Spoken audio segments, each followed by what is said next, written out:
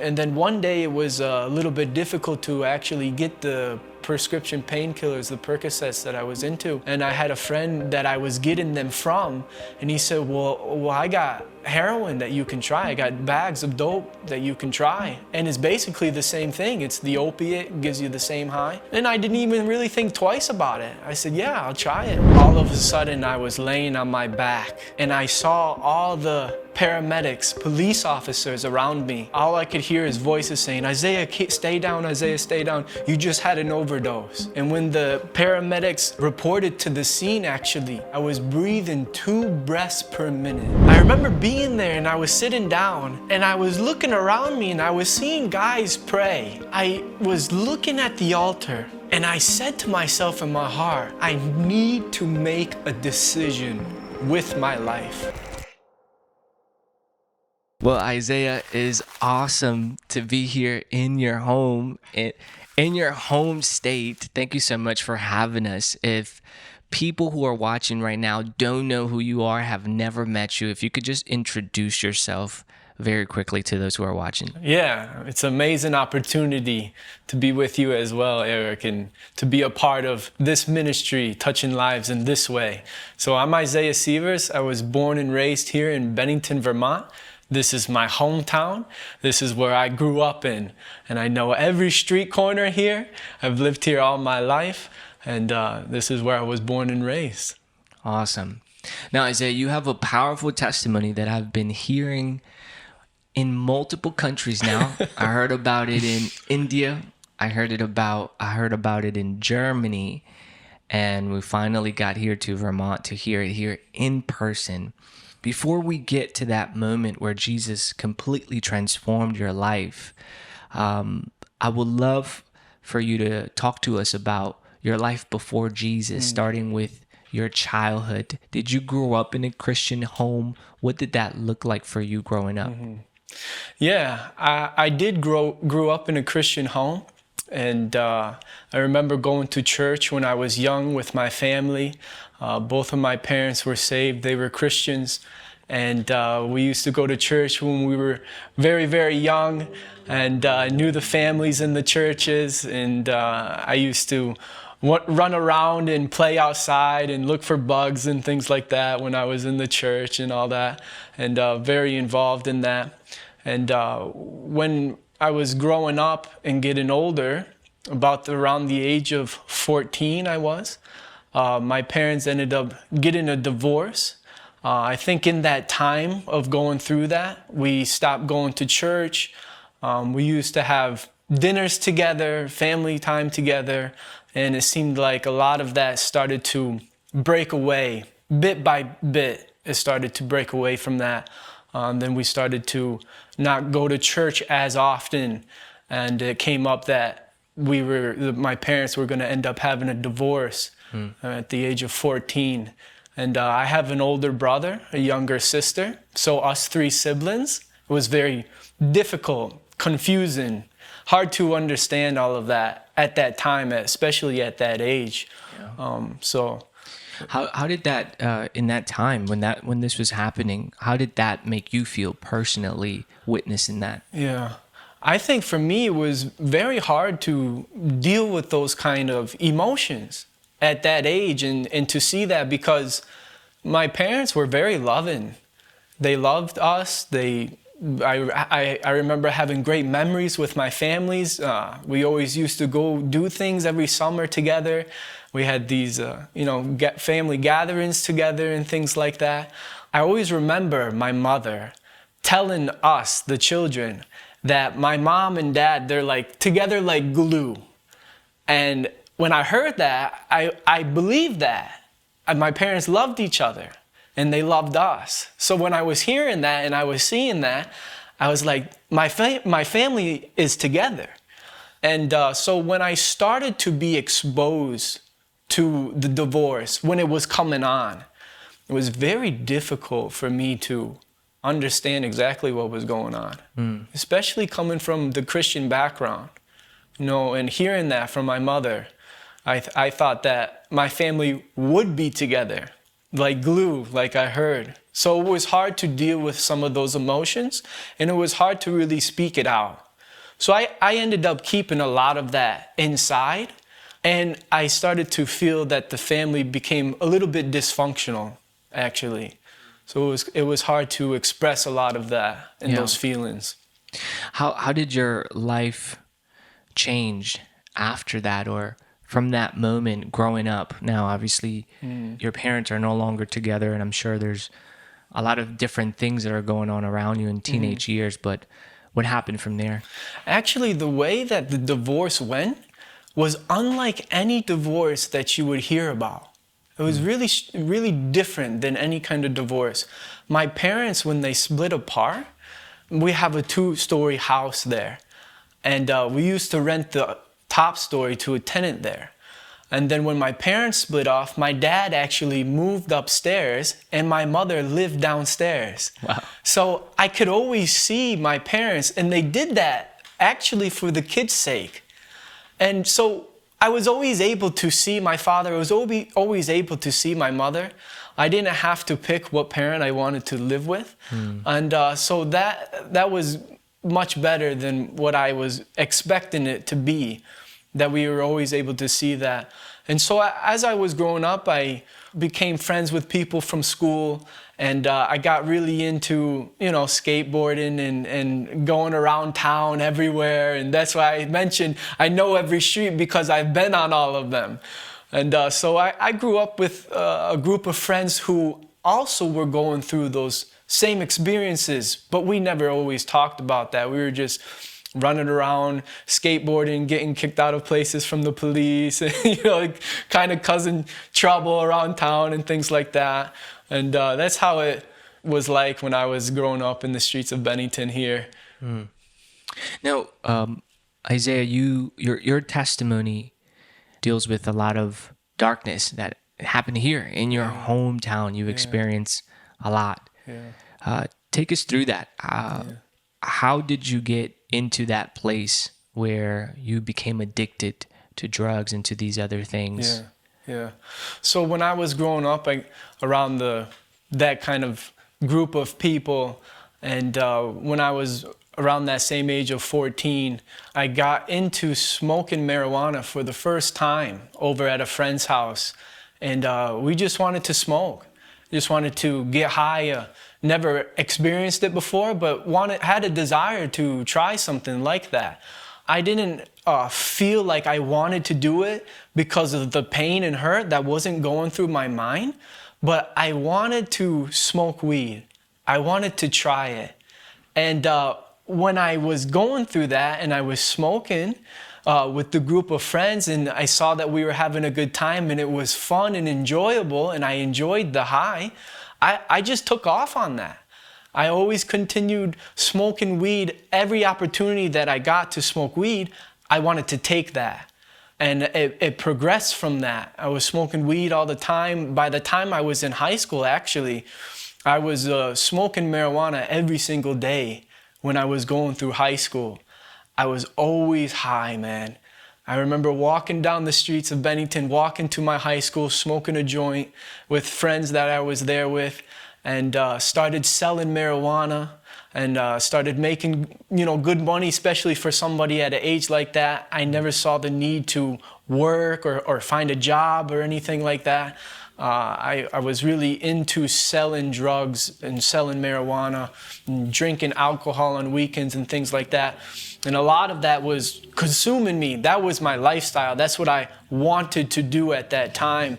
And I think this is where really a lot of that darkness started to come in with the drugs and the alcohol and the partying and things like that. That's when it really started to take off, was in the time of being in high school, when I was going through that lifestyle.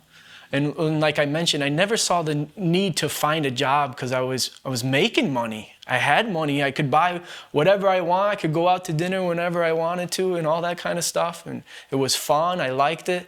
But I never saw a future. I never had the thought in my mind that I wanted to do further education for myself. I'm coming in junior year of high school, senior year of high school, and I couldn't think of anything I wanted to do when I got out of high school because I was so into what I was doing that day. the drugs that I had to sell that day, the money that I had to make that day. That was my life, man. That's what I wanted to do. So I never saw a future. I never saw a hope. When I was going through high school, I had difficult times with learning and things like that. I had hard time reading, hard time writing. And a lot of that, I'm sure the drugs did not help with that, especially with being high every single day. But I just learned differently. And the effects of the drugs definitely was a great hindrance for me as well. So knowing that in my mind, that I'm not capable of really learning anything, more education in my life, I think that really put a damper on my heart, put me down really badly. So I was like, man, forget it. I'll just do what I'm doing now.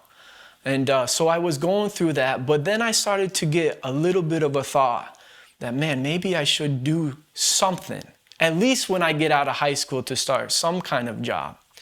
And there's a program through the school where you can do different career jobs and things like that. And I was influenced by a friend, actually, to pick up culinary. And I was cooking. In the school, there was a class that just opened up for cooking. So I took that class and I was cooking in the class, and I was learning about cooking, and I started to, use my hands, and I really like doing that and building things and making stuff. And of course, it's with food, so that was nice. And then I thought to myself, maybe I should try to get a job doing culinary. And I pursued that, and I got a job at it was like a bar pub place nearby, just 15 minutes from here. And I started working there for 9 months. I was in there, but the whole time I was always smoking weed. I was drinking, and when I was at work, I used to run back in the cooler and drink as many beers as I could before I had to come back out and continue working. But a lot of long nights, staying up from doing drugs and then going to work and stuff like that. And I actually started working 2 jobs with restaurants. I was pulling doubles on some days, and was working a lot of hours at the first job that I had. So I started to get into that. And I felt like I wanted to do some kind of schooling with that. And I pursued that. So I started to look into some colleges for doing culinary school. And the one college that I had looked into that was going to accept me, in fact, I wasn't able to do like a 2-year or a 4-year or a higher education because of my grades in high school, because they were so poor. Wow. The only thing that I was able to do was a certificate program. So I would be at school at the college for 3 months. And then I would be able to go on an internship for 3 months. And I could go anywhere that I wanted to for the internship. So I was seeing really nice opportunities to go on an adventure, or to travel, or to go somewhere. And that really turned me on to that. And so I did that. I pursued that. And I did the certificate program. And I ended up moving down to South Carolina. And I lived there for 2 years, actually, in South Carolina, in Greenville. And I was working at a very prestigious restaurant, very good place, very popular for that city there. If you look at it, it's called Sobeys, Table 301. It's popular. People know that down there. And that's where I was working at. And I became very skillful. I learned the most at cooking when I was down in South Carolina. And I was living there for those 2 years. But that whole time, again, my life was still the same. I was still smoking weed. I was getting into cigarettes. And I was able to actually go into bars because the people that I worked with, they were of age. And I was always able to get into those things. And so I started to be exposed to that kind of scenery, the bar scenery, the late nights, and the drugs, of course, they were always there. And that was my life. But I did have some work ethic to actually be physically fit at the same time.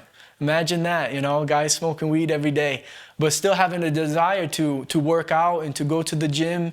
And I was exercising a lot, and I learned that. Actually, my brother taught me to do that. And that piece also never left me. I wanted to do that. And then I ended up moving back up to Vermont. And when I was up here in Vermont, I did the same thing again. I pursued the culinary career, and I was working at the Equinox in Manchester, only 30 minutes away from my hometown here. And that is actually a very historical place, that hotel there. In fact, Abe Lincoln, the president, he stayed in that hotel before. So it was a very well-known hotel, very popular, very busy, very, very busy. And so I started to work there. And again, like I always did, I progressed in my culinary skills and learning the kitchen and going up and working and everything. And but I was reconnecting also with old friends as well. And partying heavy on the weekends, man. We used to buy alcohol, and we used to see how much we could drink. All of us would buy a fifth of liquor, and we would just drink that throughout the night to see really how much we could drink. And it was crazy. I remember oftentimes, getting so drunk and, waking up at home or at my friend's house, and you're just so hungover. And man, that was just always repetitive. It was always like that, man, all the time, every weekend like that. Now, Isaiah, there was a moment where also things got deeper. It went from alcohol and you went a little bit deeper. Can you tell us a little bit about more of that, reaching that rock bottom? Because you had to reach rock bottom. What did that look like for you? Yeah, so when we got deeper into that, we would be partying and stuff, and I got exposed to prescription painkillers. I was always really against that. My sister had a struggle with that, and by God's grace, she was able to come out of that. So I was really turned off to things like that because I saw how it affected my family. And I was always like, no, I don't want to do it. I'm not into that, and I'll stick to the alcohol and the cocaine, whatever, And, but, peer pressure, peer pressure from the friends, they were encouraging me to try. So I did end up trying it. And man, that set me off. I was like, I enjoyed it. What I was mixing it with, it was my thing. That's what I liked. I liked the feeling that it was giving me. It gave me a feeling of confidence. I was enjoying the time more than ever before. And so I took off on that. And, instead of just doing it on the weekends, I wanted to do it throughout the week. I wanted to take a couple pills with me to work, because when I would take them after those long nights, my feet would be hurting and all that. I would I'd be jacked up and I'd get my job done. And I saw that it was like I was benefiting off of that. And I was enjoying it so much. And I just started to continue to take that and to get them as much as I could. And then one day it was a little bit difficult to actually get the prescription painkillers, the Percocets that I was into. And I had a friend that I was getting them from, and he said, well, I got heroin that you can try. I got bags of dope that you can try. And it's basically the same thing. It's the opiate, it gives you the same high. And I didn't even really think twice about it. I said, yeah, I'll try it. I'll take that. And did you have any idea of how destructive that could be at that time? In that time, man, when I was going through all that, and I was taking those drugs and I knew how it felt, I didn't really think of the consequences at all. Especially when you're already like an addict who's using, even though I wasn't physically addicted to the pain pills, I was mentally addicted to that. I wanted to have that. So even whatever consequences it was going to bring, I wasn't thinking about it.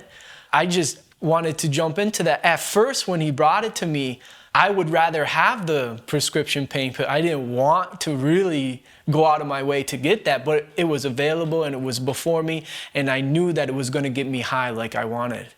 So that's why I went and took that, not thinking about the consequences or anything like that. Not even thinking like that I would end up getting addicted to it. I thought it would be the same play like it is with the prescription painkillers, that I would be able to avoid something like that and just take it from time to time and not get the actual physical addiction. But then when I started to get into it, and I had a connection to actually get it all the time. And then within 1 week of taking it every day, I became physically addicted to it. And then I needed it every day. And I was spending my money on it, all the money that I was earning through my jobs. I remember getting a paycheck, and 2 weeks later, I get another paycheck. I haven't even spent the first one. I didn't have really anything that I was spending money on. I had money in the bank, and I was doing well. But man, once I got physically addicted to the heroin, and that I actually needed it in my life to function, to go to work, to wake up. That was probably the beginning, the beginning of the end of that. I just always needed it every day. Now, there was a moment which is the moment that I kept hearing about while I was in India, while I was in Germany, that you almost lost your life.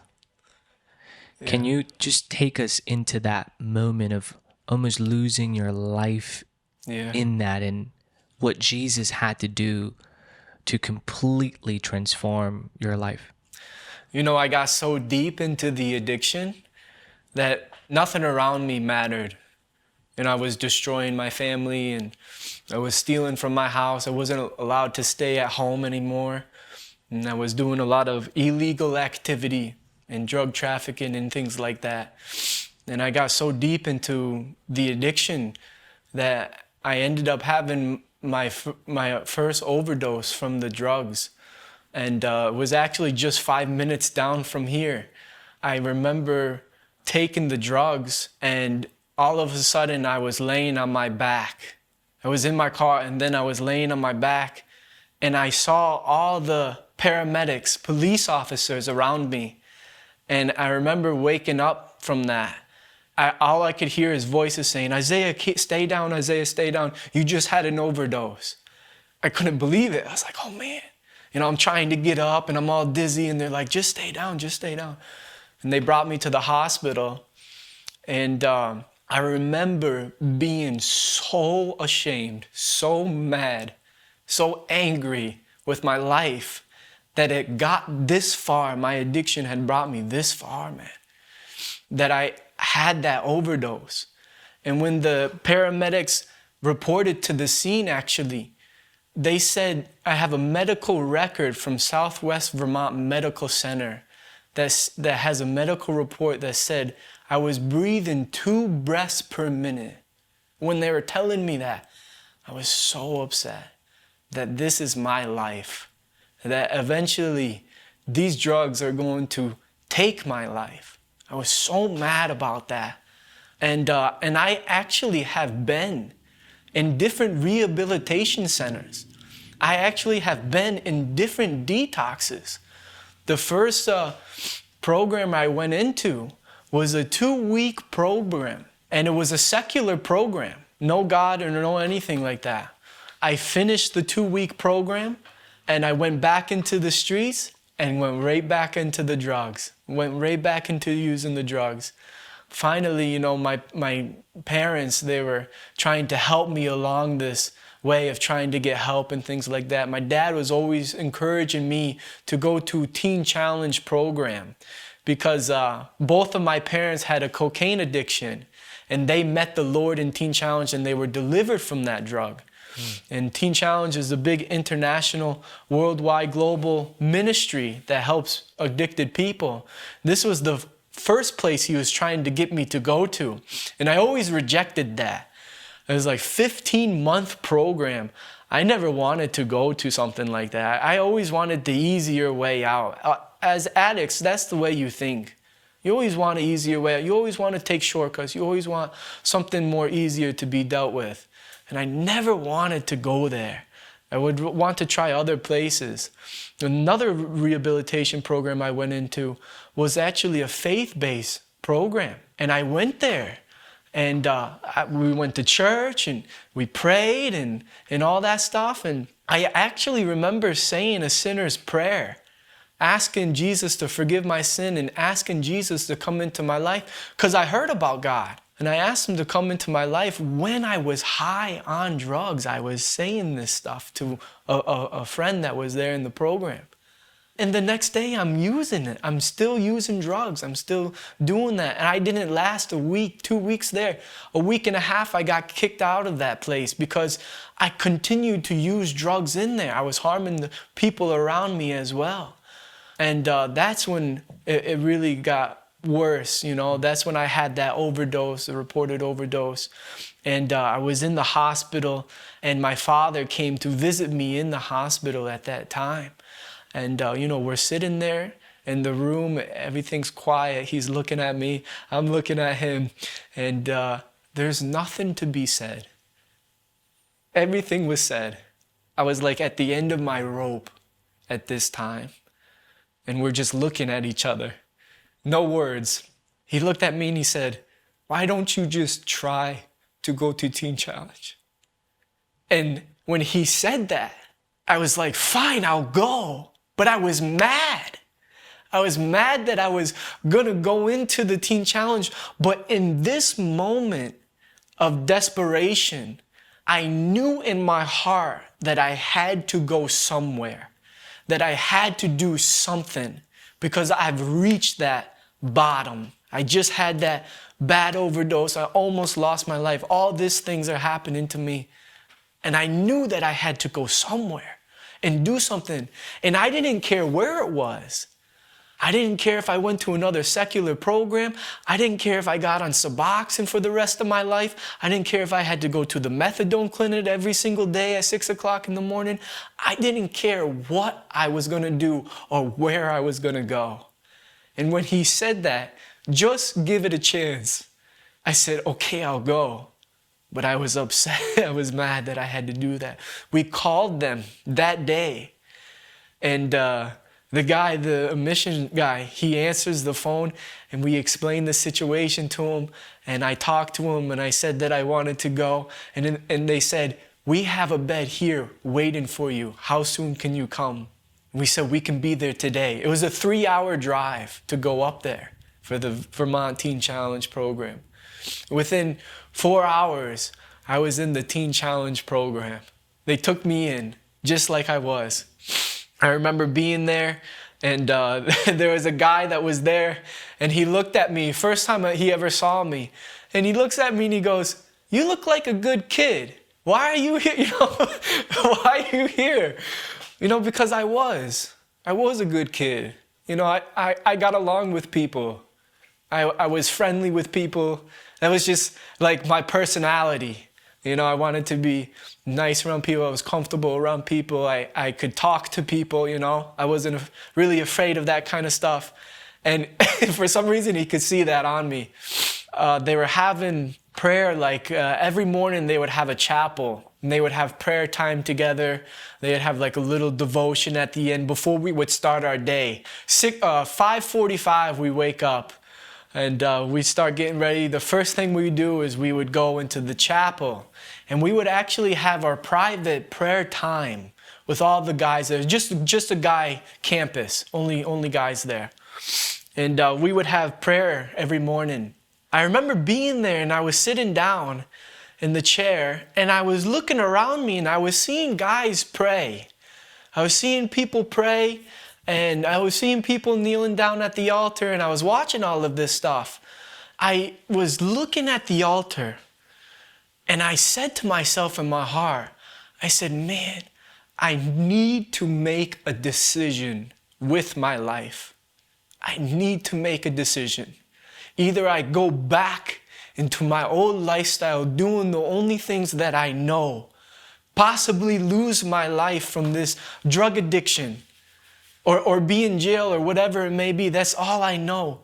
Or I choose Jesus Christ because I heard about God. I heard about Jesus. My dad read through the Gospel of John with me. So I knew the story of Jesus and hanging on the cross and his blood being shed. And I said, man, I need to choose Jesus. And I got up from that chair. I went to the altar, and I knelt down on the altar, and I just started saying to God, and I was apologizing for everything that I did wrong. I was saying that I was sorry for hurting my family. I was sorry for all the illegal criminal activities I was doing, breaking into homes and doing all that kind of stuff and suicidal thoughts. And I remember one time I broke into somebody's home and I found a gun and I thought that I wanted to end myself with that. You know, I had all of those thoughts, all of those feelings and emotions, and I was giving all of that to him. All of those things. And I was saying that I was sorry to God. And in that moment, I've never experienced God before like that. He came into my life. He forgave me of all those things. And I never experienced that forgiveness and that deliverance from all that. It's like a burden was lifted off my heart. For the first time, I was experiencing something like that. Something that I've been looking for a long time. And God was faithful to forgive me of my sins and to cleanse me from all my unrighteousness. Bible tells me that. And in that moment, I felt that. In that moment, I truly believed that Jesus really entered into my heart and started to come alive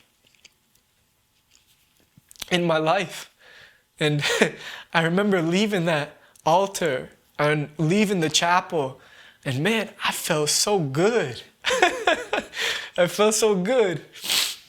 And I was going through the program, and it was one of the hardest things that I ever had to go through was going through Teen Challenge.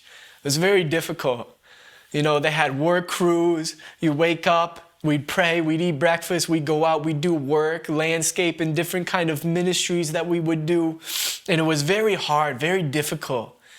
But when I had that encounter with God, when I had that experience, man, you couldn't stop me from completing this program. There was nothing you could say, nothing you can do that was going to hinder me from completing this program. Man, I had that determination in my heart to complete that. No matter what I had to go through, I was going to finish it. Yeah. That was my mindset, my attitude. In that moment, Isaiah, what were you going through? Because you're coming off all of these things too, and you're dealing with all of these addictions.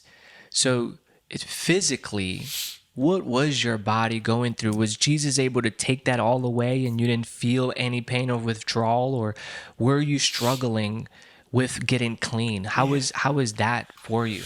Actually, it was very difficult. Actually, I still had to go through the withdrawals. It's not like it was all gone. It was all delivered from me. I still had to go through the detox. And for a month straight, man, I didn't sleep right. I was always tossing and turning in my bed in cold sweats and just going through all that kind of stuff. But throughout the day, when I was going throughout my day, I actually started to feel much better. But always at night, I really didn't sleep well. So I had to go through that detox process. That's what I said. When no matter what I had to go through, I was willing to do that. I knew that I didn't want to leave this place because I could leave at any time. But I had to go through that, man. You had to go through that. I was done with the shortcuts. I was done with trying to make this easy. I said, man, if I have to go through this, I will go through that. So I didn't sleep right for like a month. I was going through the detox and I was able to overcome that. I started sleeping better and then I was totally gone from that. And God really wiped away the desire to use the drugs or drink the alcohol. I had no desire. That was delivered from me at an instant. The detox I had to go through, but in no way did I want to do anymore. I was like, I'm done. I hate this. And I was done with that. So that part came, that deliverance came in my heart where I was like, I don't want to touch any more of this stuff. The detox I still had to go through. Yeah. The deliverance from the desire, I love what you mentioned to me in conversation of what the doctor told you. If you could share that. I was trying to get on Suboxone, which is basically like a synthetic heroin. It's what opiate users would take to help them to stabilize them from not going through detoxes. The trouble with that is that the Suboxone itself is more addictive than the heroin. And it's much harder to get off the Suboxone from what I've heard through other people who have gone through that. And methadone also the same. So I was seeking that. I wanted to get on that. I wanted that easy way out, of course. So I knew that you could go through your doctor if you were struggling with opiate addiction, and you can ask them if they can write you a prescription of the Suboxone to get prescriptions for that. So I wanted to do that, and I went to my doctor to do that. And I was sharing with him about my addiction, and I said, could you get me Suboxone so that I can take that so I won't take the heroin. And this is before Teen Challenge? Or? This was all before Teen Challenge. When you were, yeah. This was when I was still in the addiction and bouncing in and out of rehabs. And so I wanted to get that so that I could be stable, so I could function and do what I needed to do throughout the day. And I'm sitting in the doctor's office and I'm sharing that with him. And he was really against Suboxone. He had other doctor friends that told him, oh, it's good and this and that, but he was really against it. And so I wasn't really going to get anywhere with him. And but he told me this. This is a very intellectual man. He's been a doctor for many years, and very intellectual man, very smart guy. And he was telling me, he said, even if you get through the physical addiction from the opiates, he said, you will always be mentally addicted to the opiates. Your brain will always crave the opiates because it's been chemically adapted to the opiates.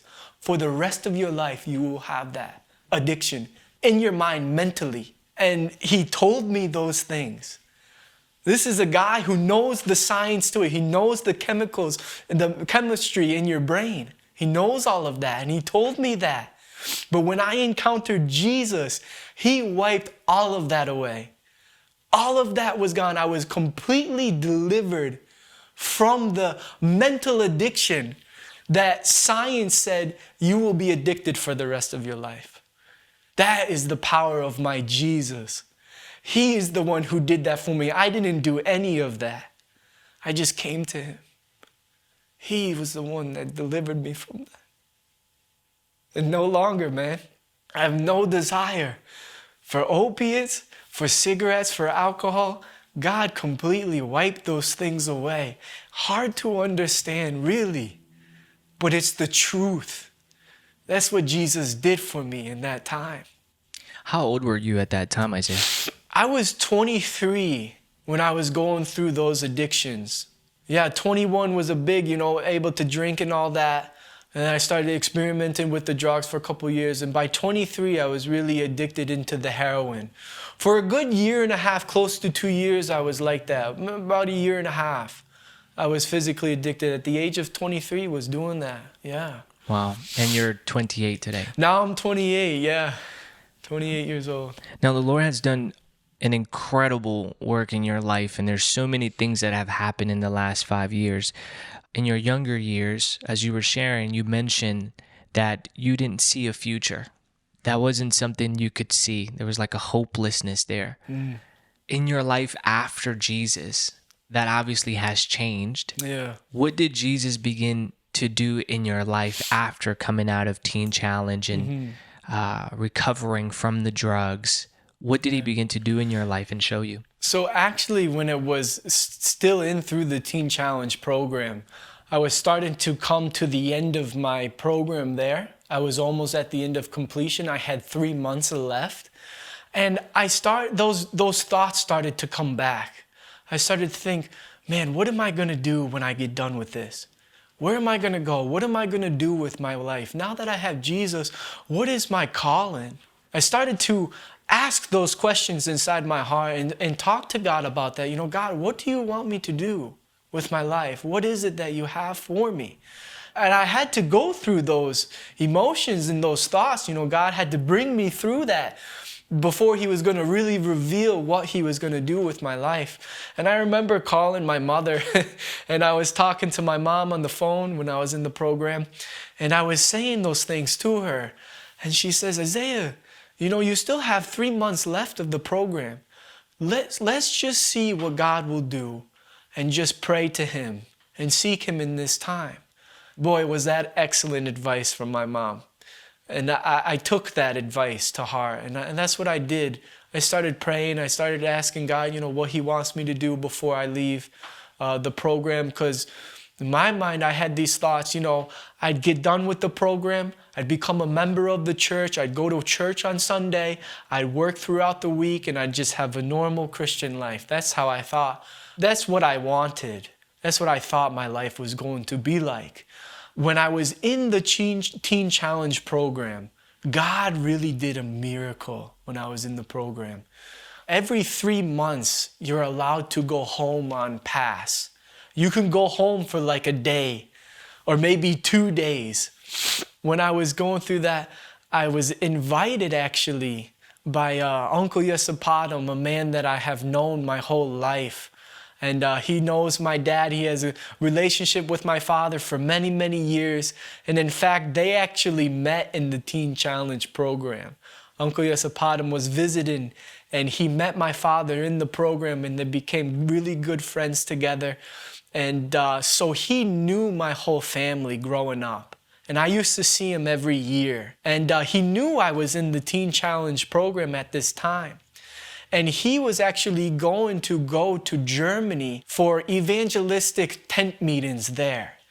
And he invited my father and I to go. He actually paid for our plane tickets to go out there. And mind you, I'm still in the Teen Challenge program. And you can only go on pass, go home for every 3 months for like a day or so. And I went up to my pastor, the director of the Teen Challenge, Vermont and Connecticut, actually. I was presenting that to him, and I was sharing that with him.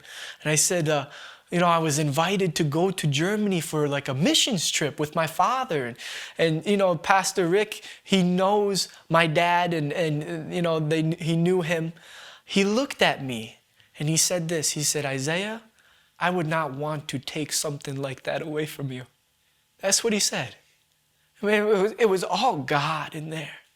And I truly believe that this was actually the first time in history that somebody was allowed to leave Teen Challenge program for 20 days and leave out of the country to go to a different country. I haven't heard that from anybody else in Teen Challenge program before. So that itself is a miracle, to do something like that. But this is how God was working. And we went out to Germany. We were there for 20 days. We were exposed to these tent meetings. We saw what the work that God was doing in Love and Care Ministries in Germany. And my dad is a part of Love and Care here in Bennington, Vermont for many years. And we were out there. And the first day we were there was a Thursday. And we saw the tents that were going up. We saw that. And then we went over to a Jesus house service that they were having. And they have every Thursday they have a service called Jesus house service. And they welcome people from the streets. They bring them inside the home, and they share the word of God with them, and they feed them. And it's like a family there that takes place. And they feel that. And so we went there because the service was going on. And as we were walking in, the door was being opened, and I was way in the back. And all the way in the back, I saw this beautiful young girl way back there.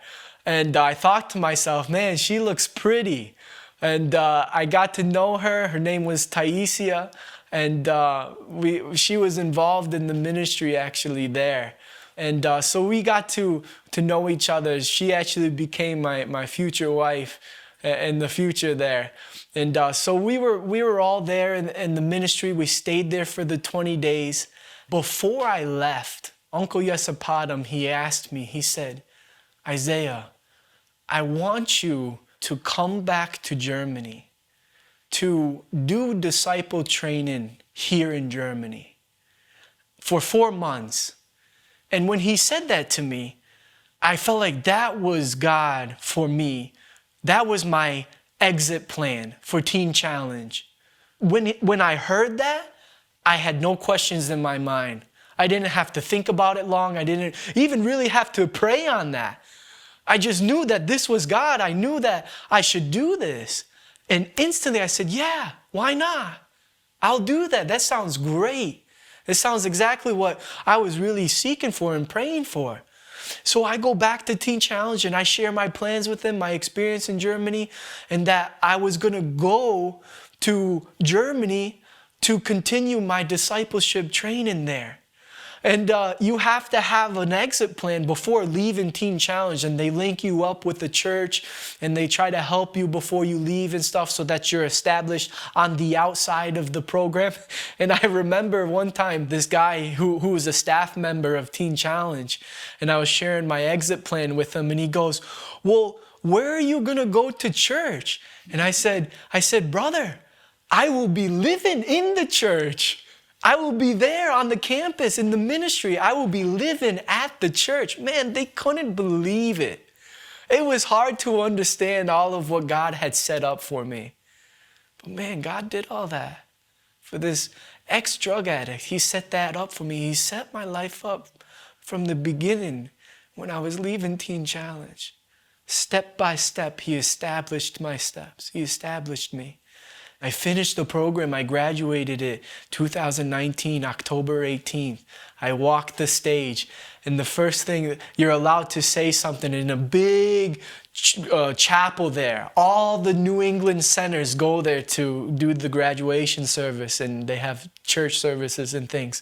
And they have these, and you're allowed to share briefly 5 seconds, at the end of your graduation. And I said, I'm leaving this Teen Challenge program with the greatest thing ever, and that's a relationship with Jesus Christ. And I meant that. Man, I meant that. When I was going through that program, man, I saw so many people fail. So many people give up. So many people leave. As I was going through that program, we lost 2 brothers to overdose addiction. One of them was also very dear to my heart.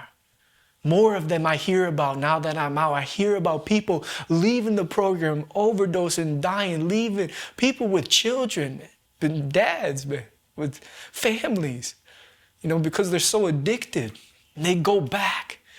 But I was leaving that place with the relationship with Christ. That was the key. That's what I came to understand. That's what I came to know.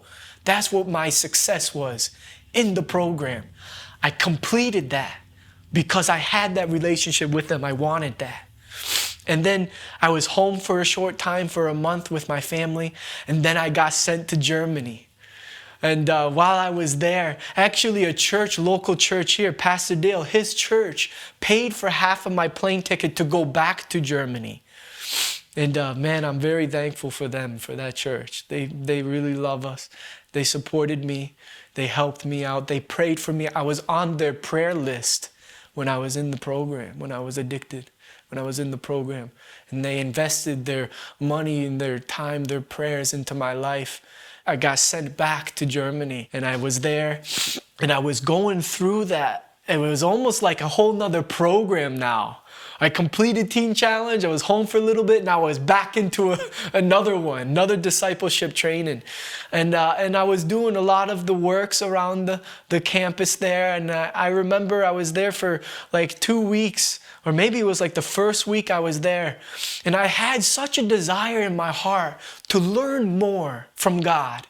And I remember looking at Michael, who is the president, the leader of the Love and Care Ministries there. And I remember looking at him, and I told him, I said, Michael, I want you to train me. I want you to fill me with whatever task you have me to do. I want to do that. Don't hold back. Basically what I was saying. Don't hold back anything from me learning, from me growing. I had that desire in my heart. That's what I wanted to do. And I did all kinds of work projects there, and building and using my hands and thinking of different things to do and helping out in the ministry there. And then I started to grow more spiritually. I started to read my Bible more. And God was speaking to my heart more. And I was able to do moderation in the services. and do preaching. And so I was really started to grow in all that. And God's word was speaking to my heart differently. I've experienced different dreams that I had in Germany. And I remember one time I was there and I had a dream that I was seeing a lamb in my dream. And I saw it like multiple times. And finally, the last time that I saw it, the lamb came up to me and I embraced it. And I hugged it and I could feel it. I could feel the warmth. I could feel the head of the lamb right here. And I could feel the fur of that. And it was so real. And I knew that that was God's love for me. How much he was always with me. That he will be with me in all of this. Because I did go through, challenges while I was in Germany. I spent time alone a lot also. In holidays, they had Christmas. And in Germany, they celebrate more on the 24th instead of the 25th. America, we celebrate 25th Christmas. That's the big day. And so I was always with family at that time. We were always together. And, my dad would read from the Bible to us and stuff. And so we always had family. We ate together and stuff. But I was alone there in Germany in that time. And so I had to deal with those things. It was good for me. And to go through those kind of things, to overcome that and to grow more spiritually for what God is going to have for my life. And as I was going through that, I ended up, we built a church there, and I was building the Bethany Revival Church. This big, great old barn was there, and we built the church, and I was so dedicated to all that. I was building everything. Every day I was there. I had such a desire to be used by God because I knew what I came from. I knew what my life was and the drugs that I was into. Man, I was willing to do whatever it took to be used by him. Every opportunity, I wanted to take that. But my time there, the most greatest thing that God had ever done to me in that time was to bring a godly woman into my life, who is now my wife, Taisia. She is the one. It was why I can do what I'm doing now, was her. Before I left, in that time that I was home from Teen Challenge, I was home for a month before I went to Germany, I said one prayer to God. I said, Lord, if you have a woman out there for me, you will bring her to me when I am ready for that. When I am the man that I need to be to have the wife, you will bring her to me. I said that prayer and I left that. I was spending time with Uncle and Auntie while they were there for that time. And they were telling me, keep praying for a wife. And I thought to myself, I did pray for a wife, and they're like, just keep seeking God for that. Keep praying. And, we're spending time together. And Uncle Yesapata, my dad was there. He looks at my dad and he goes, wouldn't it be great if your boy came back with a German wife? And my dad, he lit up. And he's like, that would be awesome. I don't know, he doesn't even know why he said that, but Uncle said that to my dad. We didn't know exactly what the Lord was all going to do in that time. But when we were there, and I was going through all that in the program, or in the ministry of love and care there, and having those opportunities to preach and stuff. And I remember one time when I was alone at that Christmas time, I know now why God wanted me to be alone. And I was doing some works around the house, and I felt God place Taisia in my thoughts and in my heart, just to pray for her. And her mother was around to pray for both of them. So I was doing that, I was praying for them. I was started to pray for them, and I see her often also. She comes to the services every week, and I see her. I've talked with her before and stuff. And so we kind of have like a friendship and everything. And very beautiful to me. Very beautiful, but I didn't want just that to consume me. I went through all that in my relationships with women. I was only with them because I was attracted to them. That's all I had with that. But I wanted it to be God's way. God's desire. And when I was looking at Taisia, I thought there was something more with her. And I wanted to know about that. I wanted to pursue that. And because I was praying for it. And I wanted to do it the right way, the godly way. And of course, I'm under leadership. I'm under authority there. Michael, he's my leader there. And I was talking with him, and I sat down with him, and I said, Michael, I feel that God is bringing me to this girl. Taisia keeps putting her on my heart. I don't know what to do. I need to do something about it. I don't want to miss that. Because I'm almost done. I almost was finished with my discipleship program there in Germany. We were going to go to India, actually. He's sitting there and we're talking a little bit. And I did have a desire to speak with Uncle in India. And he says, why don't we talk to Uncle when we go to India about that? And I said, yeah, that's a good idea. And when we went there, and man, it was amazing. I sat down with Uncle. I shared my heart with him. I felt that this was God. And then he sat down with Taisia and talked to her about it. She was totally really didn't know was against it really at first. I was not what she wanted. She wanted somebody who looked different. And she knew my background, where I was from, what I was delivered for, the drugs and everything. And have to leave Germany to come to America. All these thoughts that she had. And it's a big risk, you know. It was just left with her, actually, to pray and to think on that, to pray on that. And when I was told that, I was like, okay, I'll leave it like that, because that's what I asked God for. I wanted to be patient with all that. And I left that there. And for a whole month, I would think about it, but I never called Uncle and said, hey, what's going on with it? And, have you talked to her? Can you talk to her? I left it all in God's hands. And I didn't want to disturb what was already in motion. And I get a phone call from Uncle one day, and he says, are you still thinking about that girl? And I said, yes, Uncle, I am. And he says, why don't you take her out to dinner sometime? And I said, yeah, I'll do that. I preached in the church, actually. And that Sunday I asked her, I said, would you like to go out to dinner with me? And I knew when I was going to go out on this date that it was going to be more than just a date there.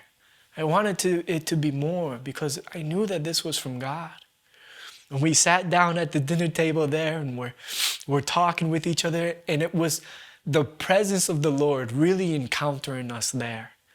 And I never had an experience like that with a woman before. Such godly conversations. That's all we were talking about with God and everything.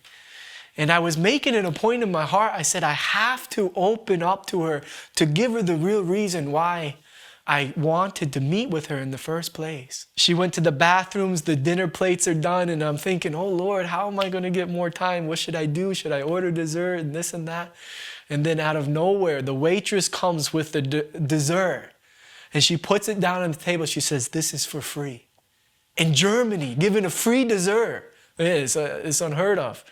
I couldn't believe that was how. It was like, thank you, Lord. They put it down. Taisia came back. She was surprised. She goes, did you order dessert? I said, no, they just brought it. They brought it here. Daddy was looking out for me, trying to give me some more time. I opened my heart to her. And I said, I felt that God was calling you to me. And everything that's happening right now, I feel that this is the Lord. We went out another time. And I think within 3 weeks, we already decided to marry. And within 3 months, we got married. Within 3 months, we got married. And God organized everything. He put it all together. And it was really, truly amazing. But if it wasn't for God bringing her into that was the greatest thing that I got out of Germany. Now, Isaiah, you are back in the States with your wife. You have a child. Life continues to be amazing for you, and God is doing a lot. But I wanted to take a couple of minutes and just talk about your role here in Vermont, because you are now leading the ministry here in Vermont, the branch of Love and Care Ministries. Take us through that really quickly. how did that happen? You know, because you're 28 years old, 5 years since you had that moment with Jesus, and now you're leading a church, you're leading a ministry. Tell us about that. Yeah, so I was supposed to be 4 months in Germany. I stayed 17 months in Germany. One was because the pandemic happened is one, and the other one was because I married that beautiful Russian-German woman. And we weren't actually allowed to go back to US because of the restrictions with the flights and the airports and things. We ended up getting the legal marriage in Germany, and this is how we were able to go back to US. And when we would go back, I would actually pick up the responsibility of Love and Care Ministries. Uncle Yesapadam, he shared that with me. So I knew that this is what God was calling me to do, that this was my work. This was going to be my life now, that I would come back to Love and Care Ministries and pick up the responsibility of Love and Care Ministries here in U.S. And so when we came back, there was actually 2 buildings that we have here on Silver Street in Bennington. And one of them is this big, beautiful gray building, old Victorian home, and needed a lot of repairs in that. And I jumped on that. I started repairing, I started fixing up the homes, getting them ready, and having a desire that people would move into the house to accommodate people who come into the ministry, discipleship training and things like that. And I started to pick up that responsibility. And we started Friday night prayer services. And my wife and I were staying in one of the ministry homes there, Bethany House of Hope, which is our yellow building right next to that. And so we started doing Friday night services inside our living room, actually. And we were having prayer services there and meetings there and things like that. And they were already doing the hot dog outreach. That was something that we took back when we left Germany the first time. My dad actually started to do that here. And so I took up the responsibility into leading those things. And being and making sure everything was going and that the meetings were happening and was preaching through the meetings and stuff. And then we dedicated our first church, Bethany Revival Church, which is now there. And we started that in November 2021, we started that, Bethany Revival Church. And November 27th is when we started the church there. So I started pastoring that and became the pastor and was leading the ministry of Love and Care and building the projects here and everything and taking up that responsibility. Yeah, it was amazing. Isaiah, so much little time, so much has happened, and I'm sure there's so much more that's going to happen in the years to come. So I'm sure this is not going to be the last time that we're going to speak and record testimonies from you. But for people who are watching right now, who are in that same struggle that you were in your life before Jesus, what's a word of encouragement that you can give to that person that is struggling with drugs actively right now? When I was going through that, the addiction, and I was attending AA meetings and NA meetings and things like that, and nothing against them, but I never understood how people could always say, I'm in recovery, I've been in recovery for 10 years now. And they're always in this recovery. The word recovery means you're on your way to becoming back together, being mended back together in that recovery. I never understood that. I always thought, when do you recover from that? When do you get completely free from that addiction, the thoughts and all those things? When do you really recover from those drugs? The answer that I found was Jesus Christ is able to lift you up, able to recover you from any kind of addiction like that. Especially the heroin like that, how deep I was in that addiction.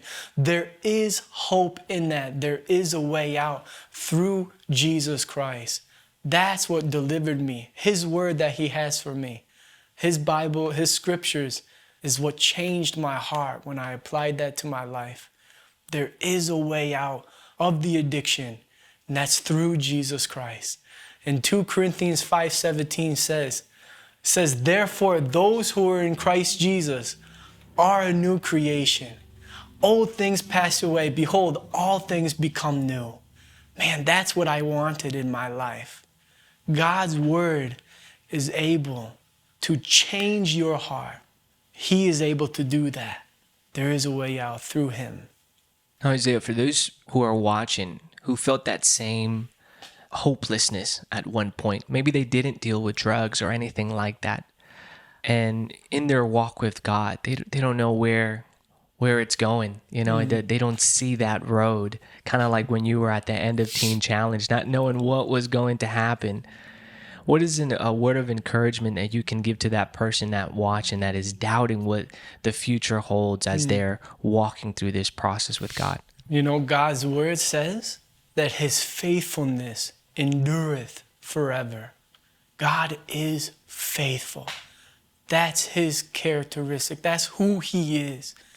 When you seek him and you ask him to reveal that to you, he is faithful to establish your steps. That's what is a good future and a hope that he has for you. That's what lies in God's hands. He is well able to establish your future, to reveal his calling for you, to glorify his name, to start where you are at. God will lift you up. He will exalt you when your heart is for him.